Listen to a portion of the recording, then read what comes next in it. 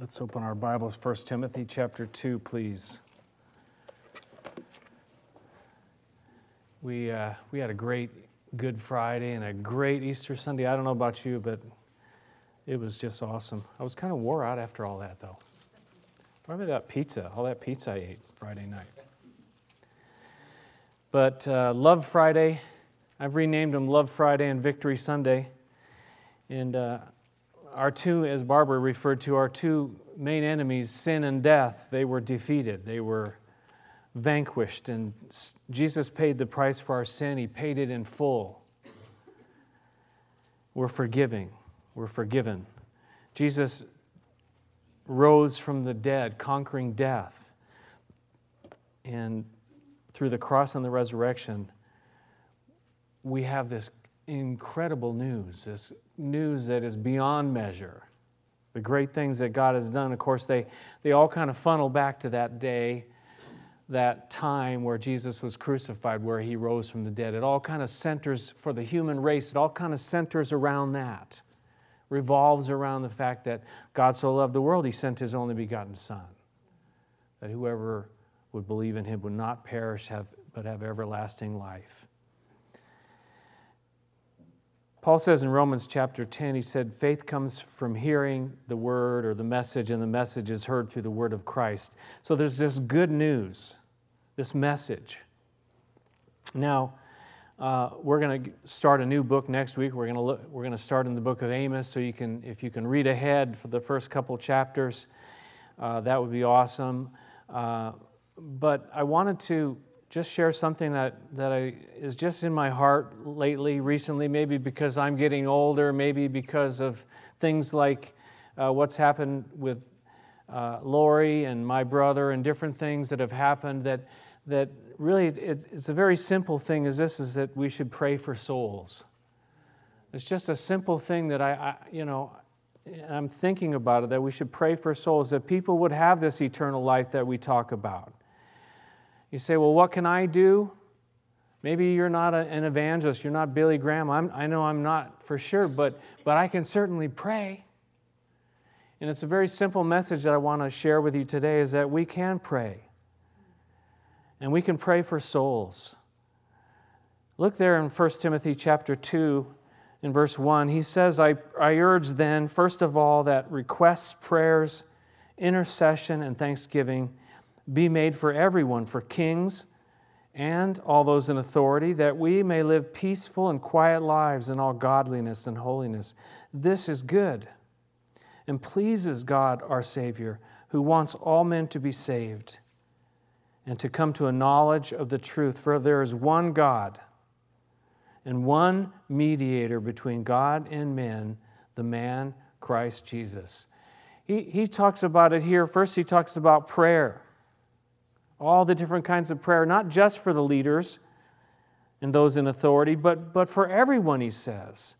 But notice what he says here, that this is good to pray, and God wants all men to be saved and to come to a knowledge of the truth. What should we pray? Well, this is what he's talking about here. That God desires, it's God's heart, that all would be saved, that all would come to a knowledge of the truth. Now, does that mean that all will? No. The Bible says that each one of us must make a choice and choose to believe and receive Jesus Christ. And rejecting Him separates us from Him. Not all will be saved and come to a knowledge of the truth.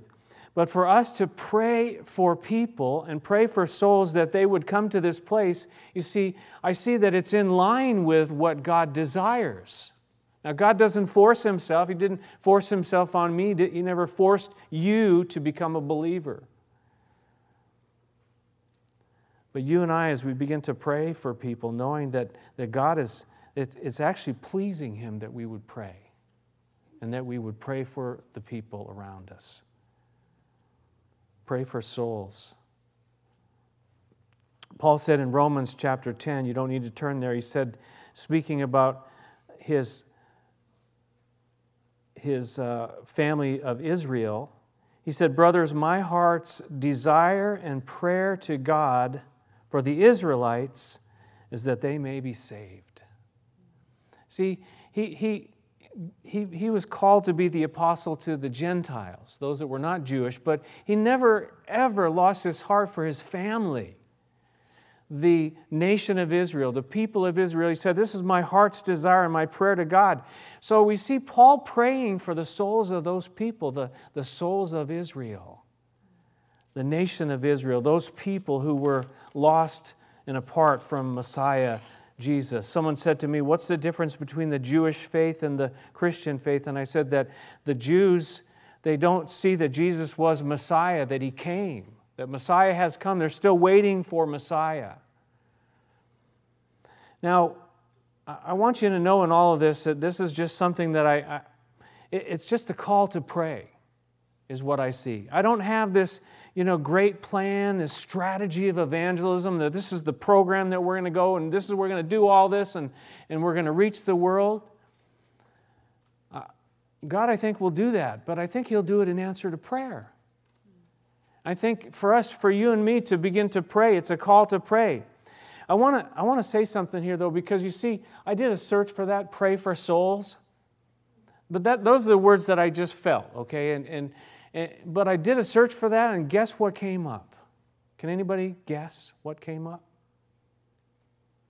It kind of shocked me. I was kind of surprised. Praying for the dead.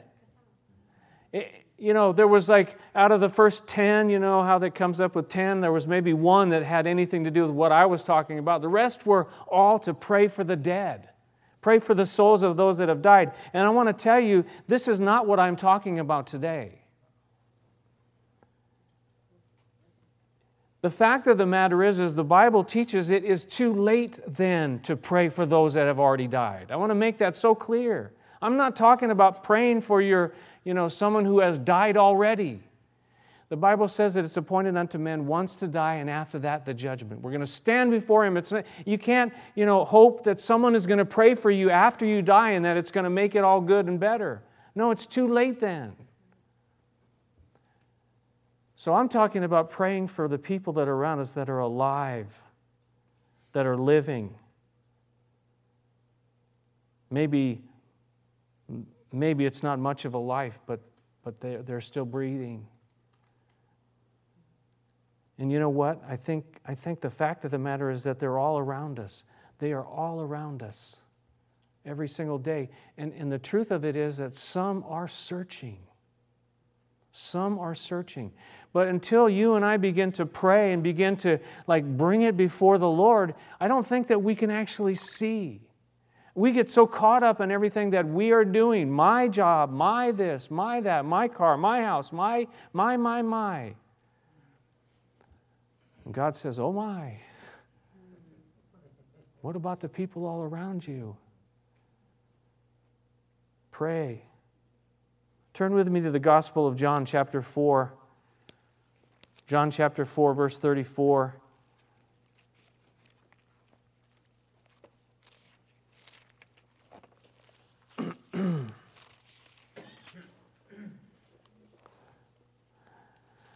John chapter 4, verse 34, Jesus, He says these words, my food, what sustains me? He says, my food is to do the will of Him who sent me and to finish His work. Say, the context here, He's talking to the woman at the well. He's sharing with her the truth, the truth of the water of life, that life comes from Him. But look what He says in verse 35. He says, do you not say 4 months more and then the harvest? I tell you, open your eyes and look at the fields. They are ripe for harvest.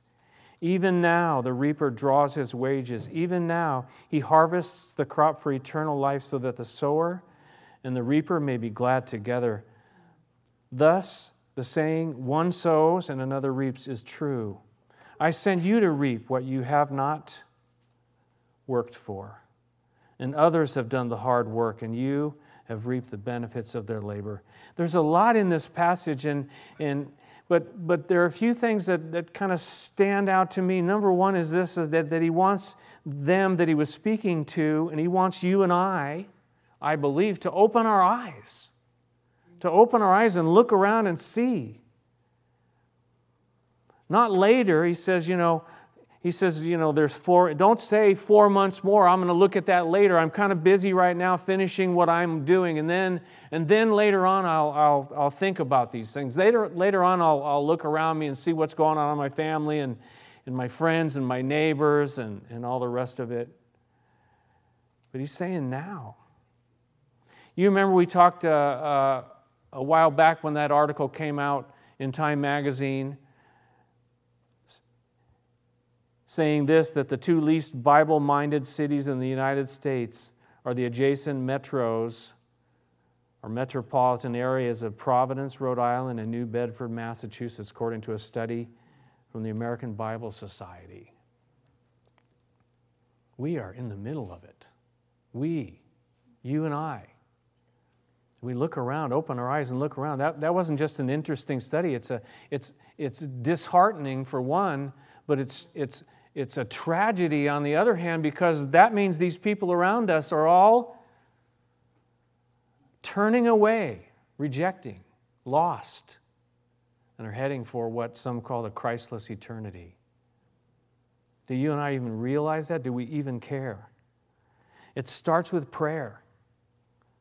As you and I, and again, this is something that I believe that is for me first to pray for those around us, to pray for people's souls. I remember when I first became a believer, there was a guy called Keith Green. How many of you know who Keith Green is? Quite a few of you do. He wrote some pretty incredible songs, and it's interesting. He died in a plane crash very early in his life. But he had this one song that talks about caring for the people around us. And the name of the song is interesting. It's called Asleep in the Light. That we're in the light, we know the truth, but we're asleep. We're not awake. We're not aware of what's going on around us. Now, let me read some of the words from this song. He says, Do you see all the people sinking down? Don't you care? Don't you care? Are you going to let them drown? How can you be so numb not to care if they come? You close your eyes and pretend the job's done. He says, oh, bless me, Lord, you know it's all I ever hear. No one aches, no one hurts, no one even sheds one tear, but He cries, He weeps, He bleeds, and He cares for your needs. And you just lay back and keep soaking it in. Oh, can't you see it's such sin? The world is sleeping in the dark that the church can't fight because it's asleep in the light. What a message. Open your eyes, Jesus said. Open your eyes and look. Look at the fields. Look around. He says they're ripe for harvest. He points out here the second thing I notice about that is different people doing different things. But I think we need to begin with prayer. But then he talks about those that sow the seed, and then those that reap. And sometimes he says, I sent you to reap what you have not worked for. Others have done the hard work. And I believe that part of the hard work is that prayer. It's not easy to pray for people. It's not easy to remember to pray at all. I'm human, I know. To actually think of somebody and pray for them, that their hearts would be open to Jesus, that God would do something in their life, that God would do whatever it takes to bring them to that place of understanding the cross and their need for the forgiveness that only Jesus can bring. What can we do? We can pray. We can pray. We can pray for ourselves, too, that God would open our eyes. And then pray for others that God would open their eyes to see their great need, to see His love, to see His truth. You know, I don't think I've mentioned this for a very, very long time, but there was a lady in our neighborhood. Her name is Mrs. Crabtree. Any of you remember me talking about Mrs. Crabtree? It's a strange name. You might remember it. My daughter. Duh. Anyways, Mrs. Crabtree kind of lived just around the corner and down a little street, so it's about, say, half a block away or so. But we didn't have a lot of contact with Mrs. Crabtree, but you know what? I found this out later, that her and her husband, they would pray for us. They prayed for us. They prayed for some of the young people in the neighborhood. I don't know who all they prayed for, but I know they prayed for me. And I just believe that it was through those prayers that things came together in my life. And just for me to know then later, after I became a believer and after I, began to just serve the Lord, and I went over there a few times and I would just talk with her, and what a heart. She was the most gentlest woman. But I knew she prayed for me. She passed away a few years back. I felt like one of my foundations were taken away, that prayer, that someone was praying for me. I went over there after she passed away, and her husband was there, but he had Alzheimer's pretty bad. He didn't really know who we were. But a time previous to that, we'd gone over there, and she was still alive, and we went over there, and her husband, his name was Lyle, he took us over to our old house. And we went over to the house, and the kids, I don't remember if all the kids were with us, but we went over there, and he went in the front of the house. There's this little cement pad there that was put in at some point, and there were handprints and names of all of our kids, of all us kids, my brothers and sisters. The names were all in there. And he brought us over there. He knocked on the door and said, "We're just here to look at that." Because I would have felt a little strange about doing that. But these people, they prayed for us. There's something powerful about praying for people, praying for those people around you. They were just neighbors. That's all they were. But they prayed for us. I remember another thing that happened in my life when I was probably about 13 or 14, maybe a little bit older, but we were hooligans. Any of you ever been a hooligan? Do you know what a hooligan is?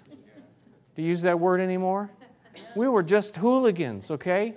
And we had a group of us, and there was this little gospel church on the corner. And it was basically a house that was converted, and it probably wasn't much bigger than that platform area back there. And it was converted into a little church, and there were people in there. And me and a bunch of people, we were just going to cause trouble. We went into that church, and they were having a meeting in there. And some of us kids lit up cigarettes in the back there. I don't think I did. Actually, I didn't like smoking. It made me sick. And we were in the back of this church, right? And we're smoking, we're just like raising Cain and being hooligans. And at some point, those people, they didn't come and say, "You get out of here, you rotten, no good hooligans." Which they should have done. Should have called the police. I mean, if someone came in here and started smoking cigarettes, what would you do? Ooh, I don't want to think about that right now. They came back to the back of the church and they said, "Hey, come up here. We want to pray for you." What? And the crazy thing is, we went up there.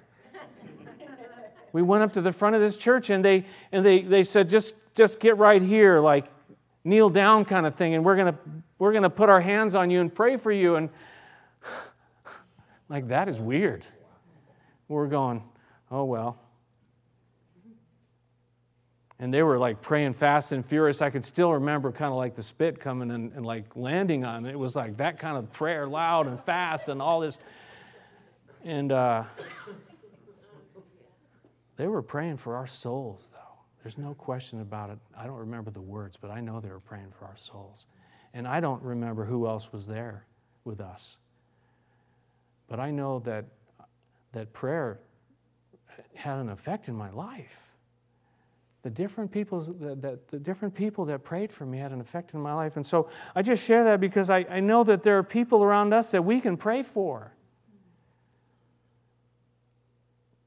Turn back to Matthew chapter 9, if you would, please. Matthew chapter 9.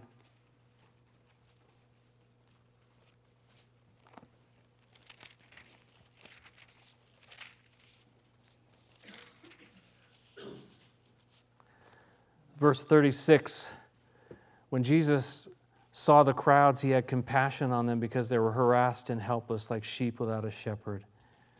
Jesus had his eyes open, and that's what he saw.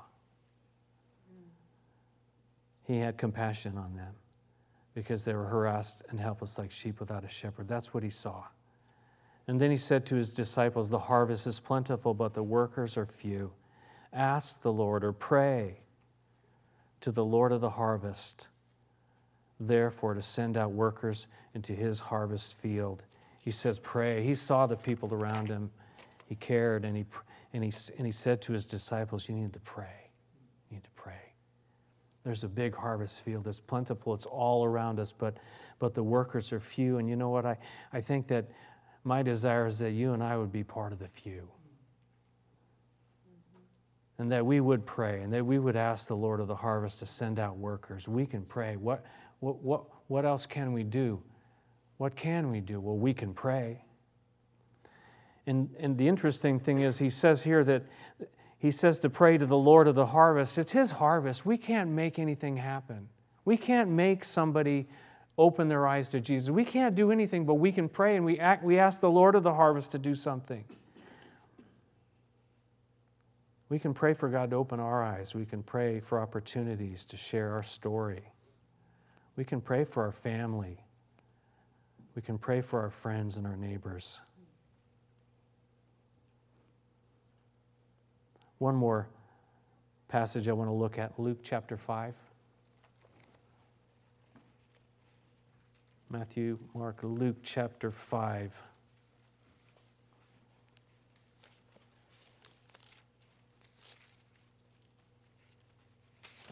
It says that one day as Jesus was standing by the lake of Gennesaret, or the Sea of Galilee, with the people crowding around him and listening to the word of God, he saw at the water's edge 2 boats left there by the fishermen who were washing their nets.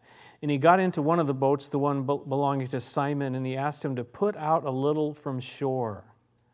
And then he sat down and taught the people from the boat. When he had finished speaking, he said to Simon, put out into deep water and let down the nets for a catch. And Simon answered, Master, we've worked hard all night and we haven't caught anything. But because you say so, I will let down the nets. And when they had done so, they caught such a large number of fish that their nets began to break. So they signaled their partners in the other boat to come and help them. And they came and they filled both boats so full they began to sink. And when Simon Peter saw this, he fell at Jesus' knees and he said, Go away from me, Lord, I am a sinful man. For he and all his companions were astonished at the catch of fish they had taken, and so were James and John, the sons of Zebedee, Simon's partners. And then Jesus said to Simon, Don't be afraid. Don't be afraid. From now on, you will catch men. From now on, you will be fishers of men. So they pulled their boats up on shore, and they left everything, and they followed him. That's an incredible passage, and I believe it's for us. Because some of us, we just haven't seen any fruit. We haven't seen anything going on. But he says, don't give up. Don't be afraid. He says, just do what I ask you to do. And Peter says, just because you say so, I'll do it. But look at Peter's response. He knew it wasn't him, right? In verse 8, he says he fell at Jesus' knees and said, Go away from me, Lord, I'm a sinful man. What can you and I do? Absolutely nothing. But we can pray. We can pray to the Lord of harvest, the Lord of the harvest. We can pray that God would do something. In Proverbs, it says that where there are no oxen, the manger is empty, or the manger is clean. He says, but from the strength of an ox comes an abundant harvest. In other words, it might be good that, you have no oxen, nothing going on, because it's very clean and neat and it's all great. He says, but, not much happens. And even what I'm talking about, I realize that as we begin to pray for God to do something and pray for the souls of people, that stuff could happen and it could get messy.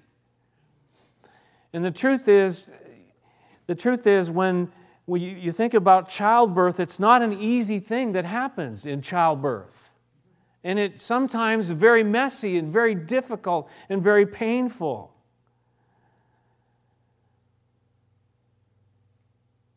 But what's the alternative? Oh, it's very clean in that stable. And nothing is going on. What's the alternative? We can be very happy, and like Keith Green said, we can just enjoy all the things and have a little bless me Lord club. But there are people all around us. Your neighbors. Think of a couple of people, your neighbors. And I want you to do something right now before I finish. I got one more quote I want to finish with. But I want you to take your little bullets in there and get a pen. Right now, I want you to do this. This is action. I want you to take out that piece of paper and a pen. And I want you to write down, pick one to three people. Write down. Go ahead and do it right now. If you don't have a pen, ask someone else for a pen. And write down the names of 1 to 3 people. You see, if you don't, you can say, "Oh, that sounds really good." But if you don't pick 1 or 2 or 3 people and actually begin to do this, nothing will happen. I can guarantee you nothing will happen. Go ahead and write down 1, 2, or 3 names that you can think of. Your neighbor, maybe somebody, somebody that don't know Jesus. I'm not talking about your Christian friends who need, we have a lot of needs. We have our own needs. We have a lot of needs in our body and people. But I'm talking about people who are not believers. And then take that piece of paper and put it, when you get home, put it in a place where you will see it. Maybe put it in a Bible in a place where you read your Bible every day, and that can be your marker that you're going to see those names and you're going to pray for those people. Now, does that guarantee that they're going to become believers? No, but I guarantee that something will happen. I can guarantee that. Something will happen. And I'm going to do that. I'm beginning to pray for, there's 4 neighbors right around me. I'm just going to pray for them. I'm just going to remember. And you have to tell myself, oh yeah, remember. Oh yeah, pray. Let me close with an article or a statement by a guy named Michael Catt. And he is the pastor of Sherwood Baptist Church in Albany, Georgia, who you would have heard about because that church produced Facing the Giants, Fireproof, and Courageous, the movies that many of us have seen. But it's called this, Praying for People Who Need to Know God. He says this, God cares about the lost, and He will rain down salvation from the heavens if we seek Him earnestly for the salvation of unbelievers. He said, is there someone in your life who is lost? Do you love that person? Do you want God's best for them? Then plead for them. Ask the Holy Spirit to convict them of sin. Pray that situations and circumstances will be set in motion to cause them to turn to God. Take the name of that unsaved parent, child, relative, friend, or work associate to the throne of grace. And as the Lord brings their names to your mind, pray that God would draw them to Himself. He said, we are surrounded by people whose lives hang in the balance. They are headed toward a Christless eternity, and we must ask God to give us a burden for the least of these. We need our hearts broken. We need our hearts broken over the broken lives and homes all around us. We need to get before God and pray until we see the world the way He sees it. And he finishes with this line. He says, praying for the lost is not the least I can do. It's the most I can do. Let's pray. Father God in heaven, I pray that you would stir up a fire in us to begin to pray to take that name. And maybe that one or two or three names, and just begin to pray. And bring those names before that throne of grace. And Lord, in the process, I pray that you'd change us and give us eyes to see around us, Lord. How much time do we have? I don't know. How much time do I have? I don't know.